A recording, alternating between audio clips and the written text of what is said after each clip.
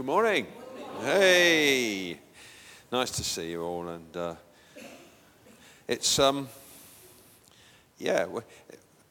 a strange thing because so many of our people are all over the place today, but we're here. I believe the right people are here to hear what God wants to say to them, and my prayer is that every one of us leave here knowing that we've met with God. I want to talk this morning about shipwrecks. Shipwrecks. Wrecks of ships. And Paul was called by God to be an apostle, a sent one.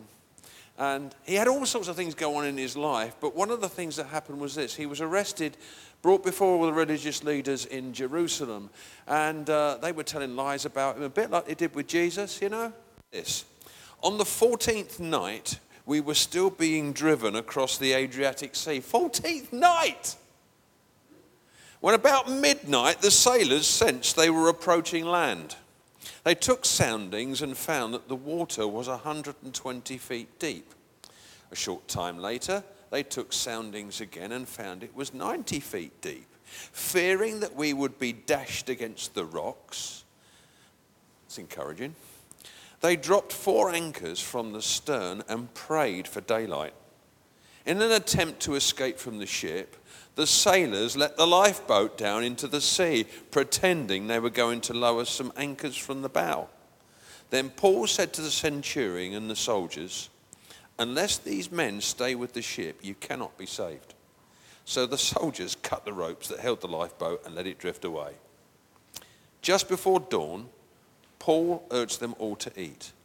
"For the last 14 days," he said, "you have been in constant suspense and have gone without food. You haven't eaten anything. Now I urge you, take some food. You need it to survive. Not one of you will lose a single hair from his head."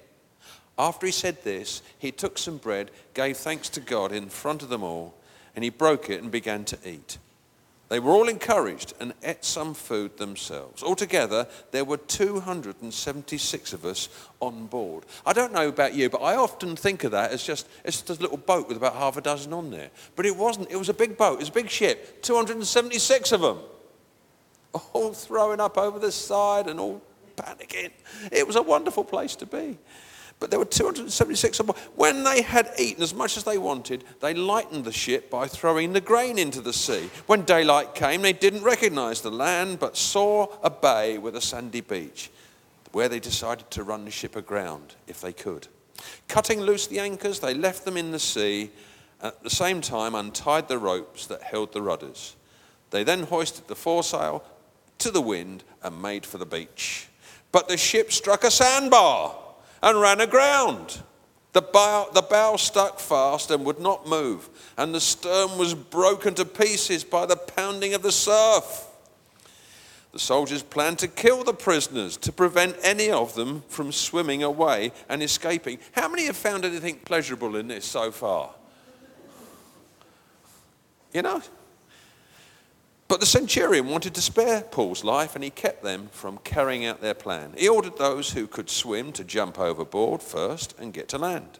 The rest were to get there on planks or on other pieces of ship.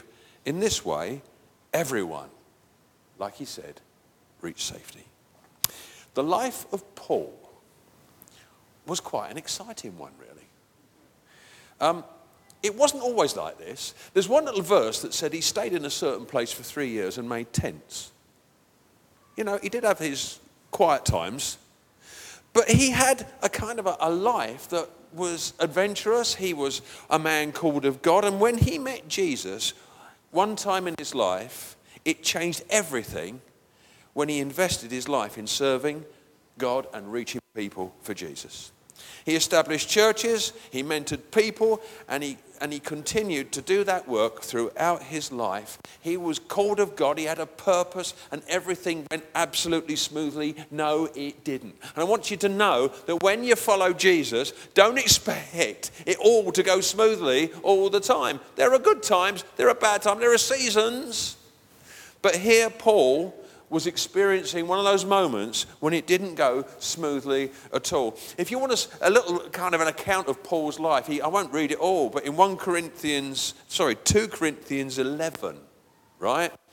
It goes about what happened to him, how he was let down from a window in a basket to escape people that wanted to kill him, and all this and all that and all the other. And in verse 25, it says, 3 times I was beaten with rods. This is his job description, right? Once I was pelted with stones. In one version it says I was stoned, but it doesn't mean that at all. You know, you just get mixed up with the terminology. I was pelted with stones 3 times. 3 times I was shipwrecked. And I spent the day and night in the open sea. And here we have one of his 3 shipwreck experiences. Shipwreck. A shipwreck means to break a ship. So when a ship is wrecked, it is broken. How profound is that? It's used literally here to describe a shipwreck. The ship got stuck on the sandbar, it got dashed to pieces, and people were worried about getting drowned. And there's we live on an island, don't we? And our coast is surrounded by shipwrecks.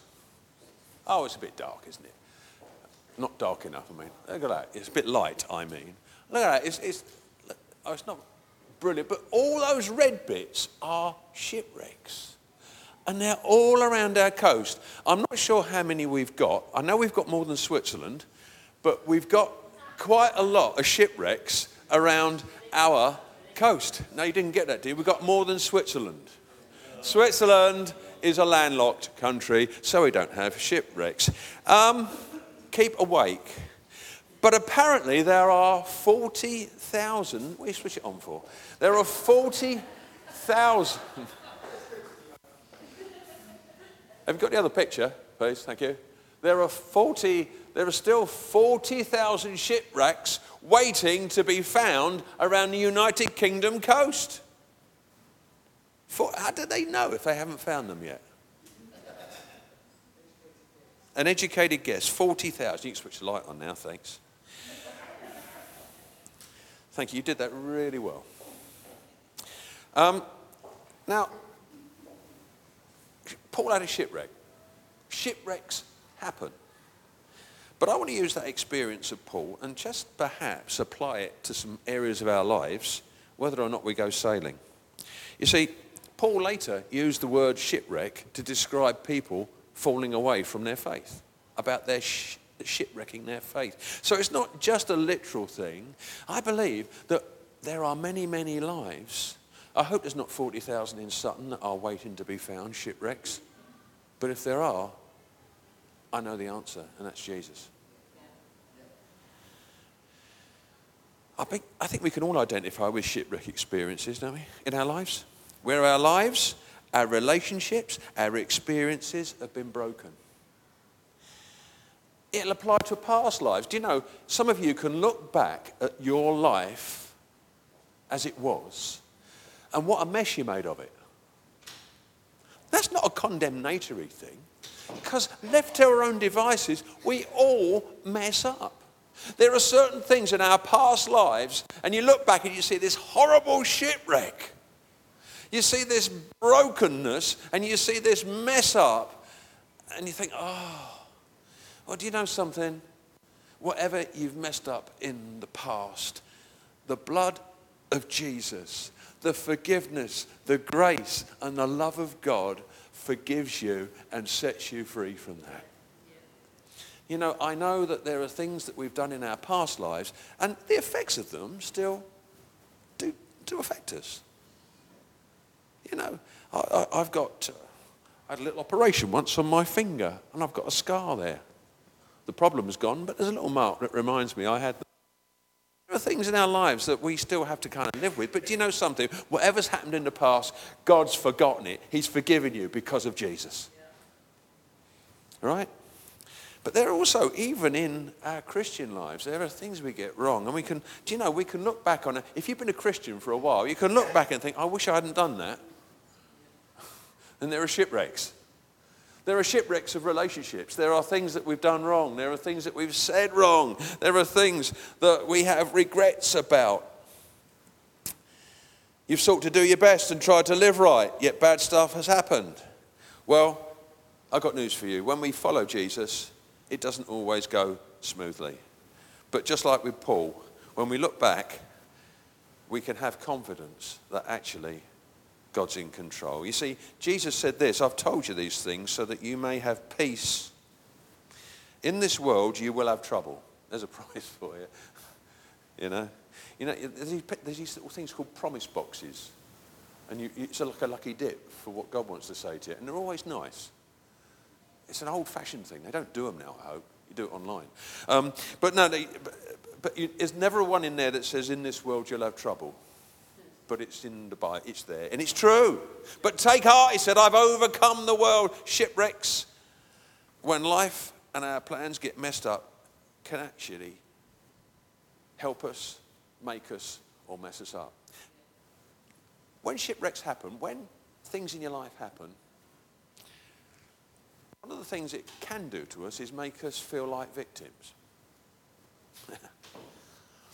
Paul in that boat was doing what God wanted him to do, going where God wanted him to go, and for 14 nights was being thrown here, there, and everywhere, and nearly got drowned. I wonder if the words ever passed his lips, this ain't fair. This is not fair. He wasn't doing anything wrong. You know, there was a story about a man called Jonah once. And he was on a boat, and there was a terrible storm. And the storm was there because he was running away from God. So they kicked him over, and he was swallowed by a big fish, and 3 days later was vomited up on the ground. That's twice I've used the word vomited in one sermon. Don't usually say it at all. But Paul wasn't running away from God like Jonah was. He'd been arrested in Jerusalem and was being sent to Caesar, as I said. He wasn't being disobedient. He wasn't running from God. And do you know something? When things go wrong as we seek to follow God, do you know the criticism often comes, oh, well, if you were in the center of God's will, it wouldn't be all going wrong. I'm sure you're not doing something right. Don't let condemnatory people put you off what God has called you to do. Because half the time when things go wrong, it's a jolly good sign that you're doing something right. We wrestle not against flesh and blood, but against principalities and powers. And if you're doing something that's worth doing, I want you to know that we have a spiritual enemy who is not happy about that and will try and make things not go smoothly for us, whip up the wind and try and shipwreck us. And when we're in the middle of that shipwreck and we think, what on earth is going on here? I'm a victim. Poor old me. Don't worry about it because it gets bumpy sometimes. There's this little lie that says this, that the center of God's will is the safest place on earth. No, it jolly well isn't. It could be the most dangerous place on earth. Except for the fact that God is in control, which is jolly good. You know, the worst thing that can happen to you is you die. Then you go to heaven. Hallelujah. Now Paul said, for me to live is Christ. To die is going on holiday. To die is gain. You can't lose, can you really? Did you see that little there? If you're a visitor, I do that sometimes, all right? Don't worry about it. I'm not having a funny turn. It's just normal. Perhaps my life is one big funny. Do you know?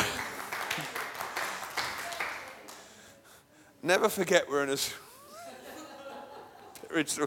Oh, this is giving me a marvelous look here. There's a list of people of faith in Hebrews 11. And these are the wonderful people of faith. And it says all sorts of things. But it says women received back their dead, raised to life. There were others who were tortured. I'll précis it. Tortured, refusing to be released that they might gain a better resurrection. Some faced jeers, flogging, chains, imprisonment. They were put to death by stoning. They were sawed in two, and that literally means cut in half. They were killed by the sword. They were destitute, persecuted, mistreated. Who wants to be a Christian and a follower of Jesus? Well, I do actually. I do. It says here the world wasn't worthy of them. They wandered in deserts and mountains, living in caves and in holes. Who's got the audacity to tell them that they were lesser Christians because they're having a hard time and you must have been doing something wrong then, mustn't you? No, you mustn't have been doing something wrong. They were people of faith who had a better thing to live for than the world in which we live. Therefore, since we are surrounded by that great crowd of witnesses, it says in chapter 12, let us throw everything off that hinders and let's fix our eyes on Jesus, the pioneer and perfecter of our faith. Okay, to be in a shipwreck. To be in a shipwreck, you have to be in a ship going somewhere. You know? I love to go to Portland down in Dorset. I do a bit of bird watching. I know that's very sad in some people's eyes, but it's the truth.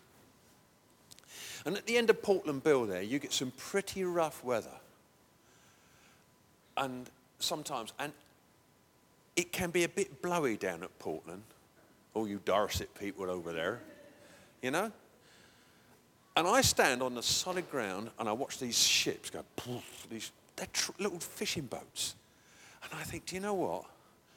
I won't say what I'd do if I was, because that would be the third time I use the word, but I would not feel very well if I was on that boat. But I'm not seasick. I'm not in danger of having a shipwreck because I'm on solid ground and I'm watching those poor guys with their oilskins on. Well, that's a bit old-fashioned, isn't it? They with their synthetic weatherproof gear on. You only get in danger of a shipwreck if you're on a ship going somewhere. Do you know what? One of the things is this, that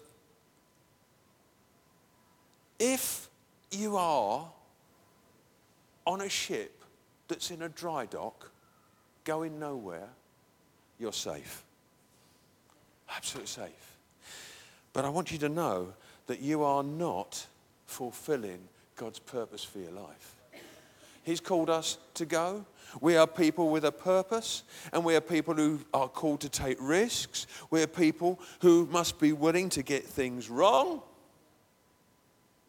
and be criticized, because of our security is found in Jesus, not in man's approval or man's ideas. It's found in him. And you know, in the midst of that terrible, terrible shipwreck experience, when the storm was doing all, Paul had some words of faith for the other guys there. He had a confidence, actually, that he was going to get through this because God had told him. Years ago, I knew a guy, some of you, none of you will know his name except Judith or Eunice. Warwick Shenton, do you remember him? Yeah, Warwick Shenton. Some of you might, yeah, of course you do. He died some years ago, but he was a great guy. And he was on an air trip once with his wife. And I remember him telling me this. He said that the plane started doing things that, you know, the encouraging little talk the air stewardess give you about, you know, if we're going to crash, we're all going to die. But the oxygen will come down and you'll be all right, and put your head in the bracing position and you'll still die. No, it's safe. Travel in air is safe. But he was in this aeroplane and it started doing things. And his wife was, and everyone else started screaming. And it was the nightmare thing that you just don't want to know. Do you know something? He was as calm as could be. Do you know why? Because he knew that God had called him to go to the place that he was going to. And there was not a shadow of doubt that he was not going to get there, because he was in an air wreck, potentially. But he knew that he was going to get through it and get through the other side. Because he was having a conversation with God about it. And he knew that was not going to be the end. He wasn't a victim. Actually, those guys on that boat, they might have felt like victims, but do you know, they needed to look at the bigger picture, because they became survivors. That's good, isn't it? Survivors. The centurion wanted to spare Paul's life because they wanted to kill the prisoners, because they thought they were going to escape. And he kept them from being killed. And it says in verse 44, everyone reached land in safety. They were all survivors, all 76 or 67, whatever. All of them. They got and it was on a place called Malta. The island of Malta. Might have been there for your holidays. Isn't it good to survive? Oh, to be a survivor. There was that fella got lost in the jungle recently, wasn't there? Twit. But he was a survivor. They got him in the end. He was a survivor. It's good to survive through hard stuff. And people have survived some awful experiences. Perhaps there are people here, you've been through some rubbish in your life. Isn't it good you survived? You got it, you made it. Whew, I got through. I survived. That's not going to get me anymore because I'm on the beach and I've survived. Oh, it was horrible at the time, but I am a survivor. Survivors need to be honoured because they're people that have dealt with stuff that is just awful. And the fact you've come through it and you survived, we honour you for that, whatever it is. But I want you to know that survival is just a stepping stone for what's more. It's not enough to survive. Jill spoke really well a few weeks ago. I don't mean to sound that surprised that she spoke really well. No, she spoke really well about not just not surviving, but thriving. And you see, I'm not nicking that, but I just referring to it and giving the credit to Jill. To be a survivor is great. Thank you, Lord, I've survived. But what's next? What am I here for? You see, on the beach in Malta sounds good. Except this was a stinking, horrible, wet morning. They were soaked through to the skin. It was wet, it was cold. And it was only a place for them to move on from. You see, we can be held back by feeling a victim of life's shipwreck and be satisfied with surviving it. Whereas actually God wants us to move on to what is next. Let's not be satisfied with being a survivor. Hey, what are some great songs sung this morning? I always enjoy our worship, but there are some songs that we like, but there must be more than this. I keep saying that sometimes. Hey, whatever there is in your Christian life, there must be more than it, because there is. Because we serve an almighty God who's got a great big project for you. It's called Project Your Name. And there must be more than this. And there is more than this. And so he doesn't want us just to be survivors, but he also wants us to move on, become not victims, not survivors, but victors. To actually build upon and get off the beach. Do you know what happened on the beach, don't you? He was a survivor. So he got some Paul. This is Paul, the man of God. It all gone wrong, but he had survived. Oh, isn't that good? So he was picking up some firewood, and a jolly snake. I don't know what breed it was, but it was a jolly snake was in the sticks that he was going to put on the fire. And as he was going to put it, I don't blame the snake for this, really. It bit him.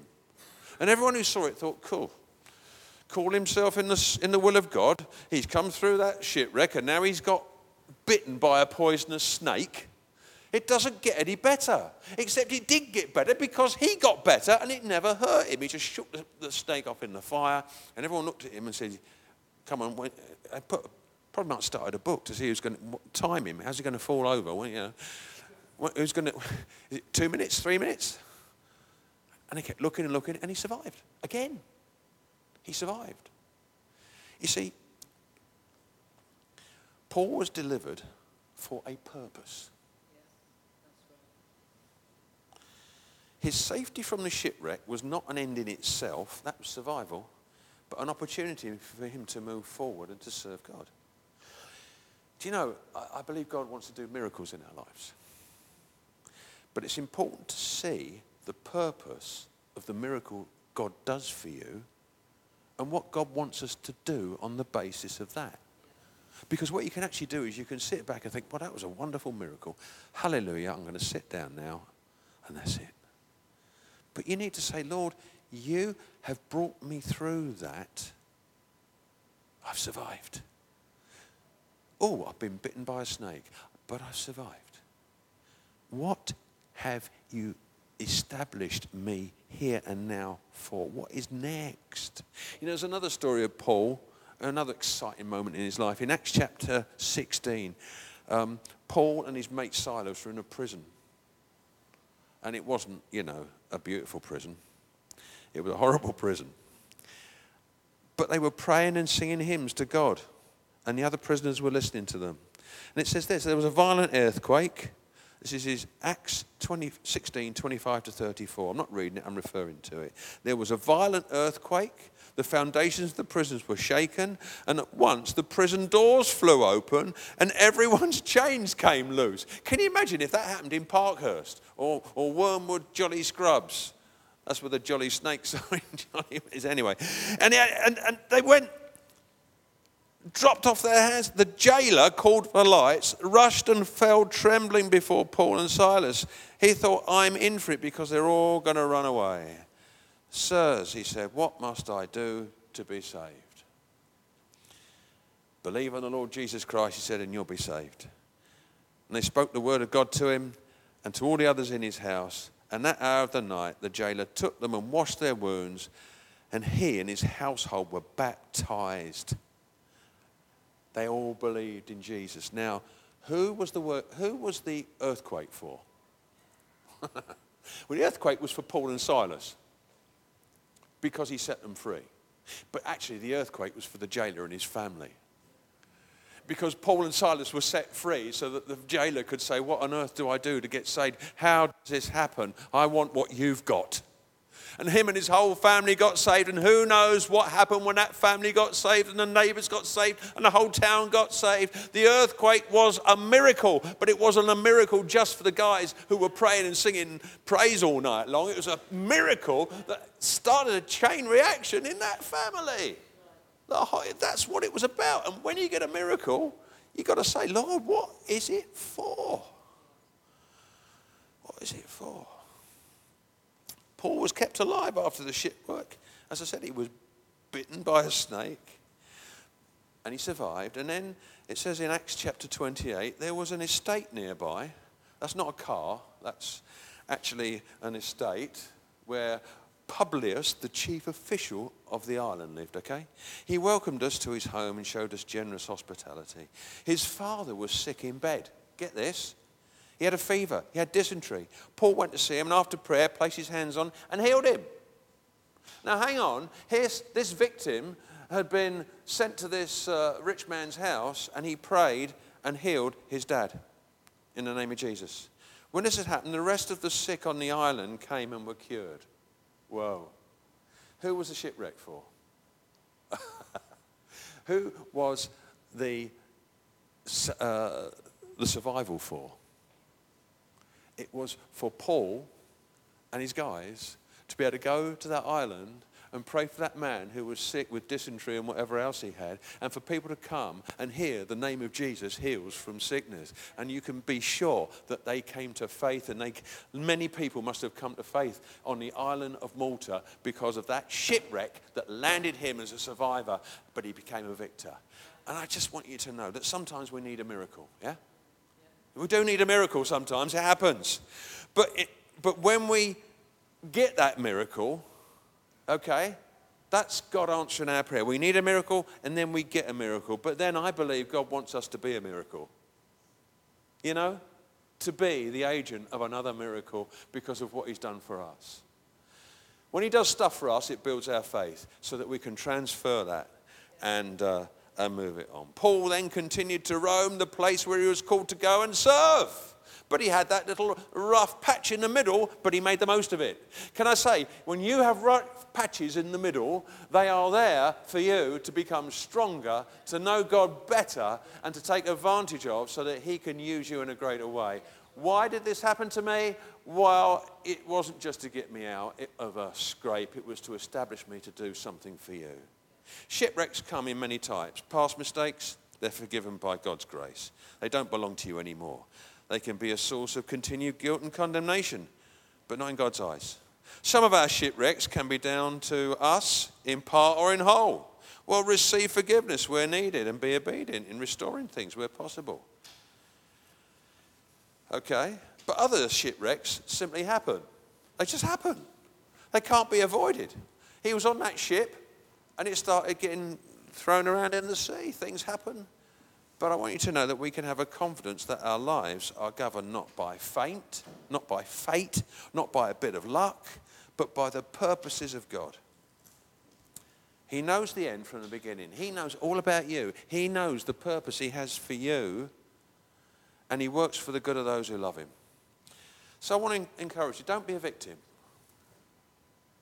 Don't be a victim. Don't say, why me? It's not fair. If Jesus on the cross had said, why me? It's not fair, where would we be today? The Bible says we're crucified with him.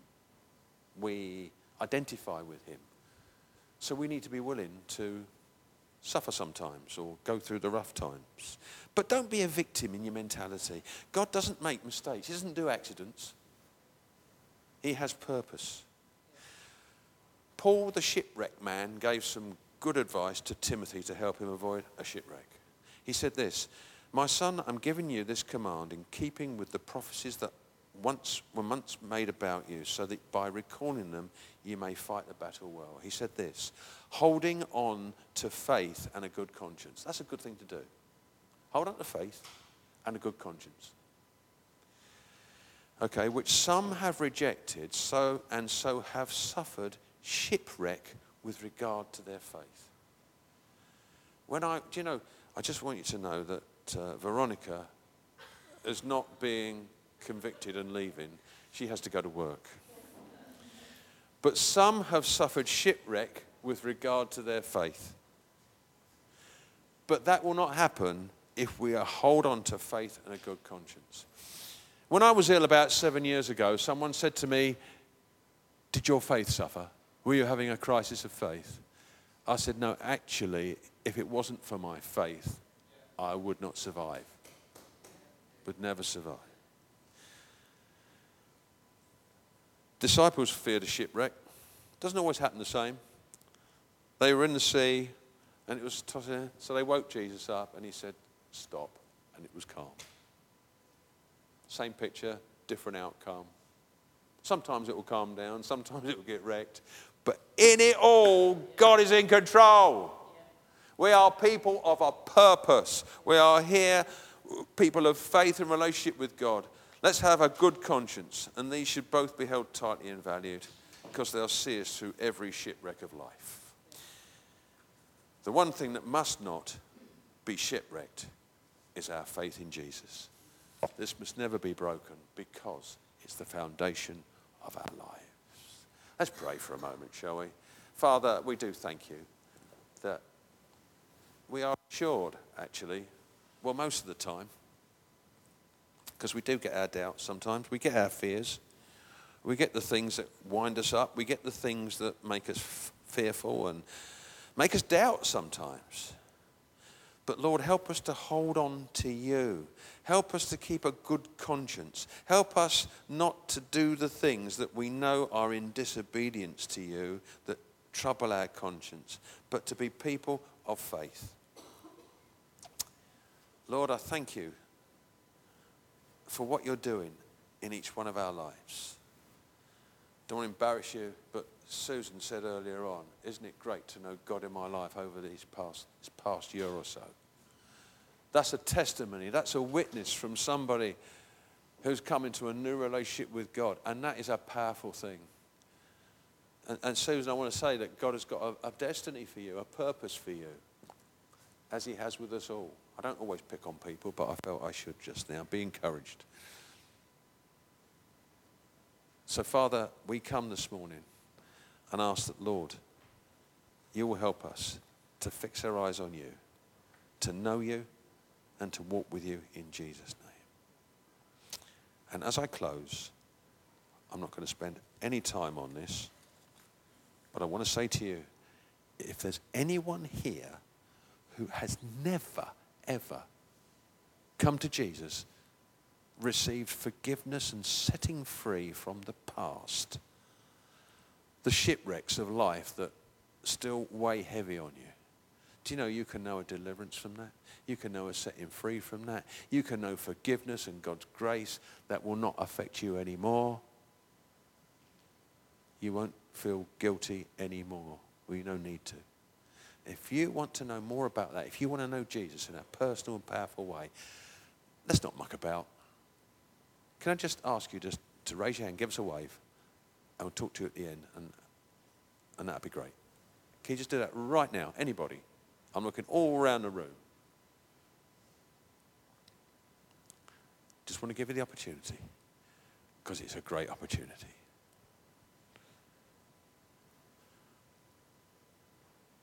Amen. The opportunity's not gone, by the way. Do talk to one of us if you'd like to respond. Can we have the band up? It'd be good to sing that final.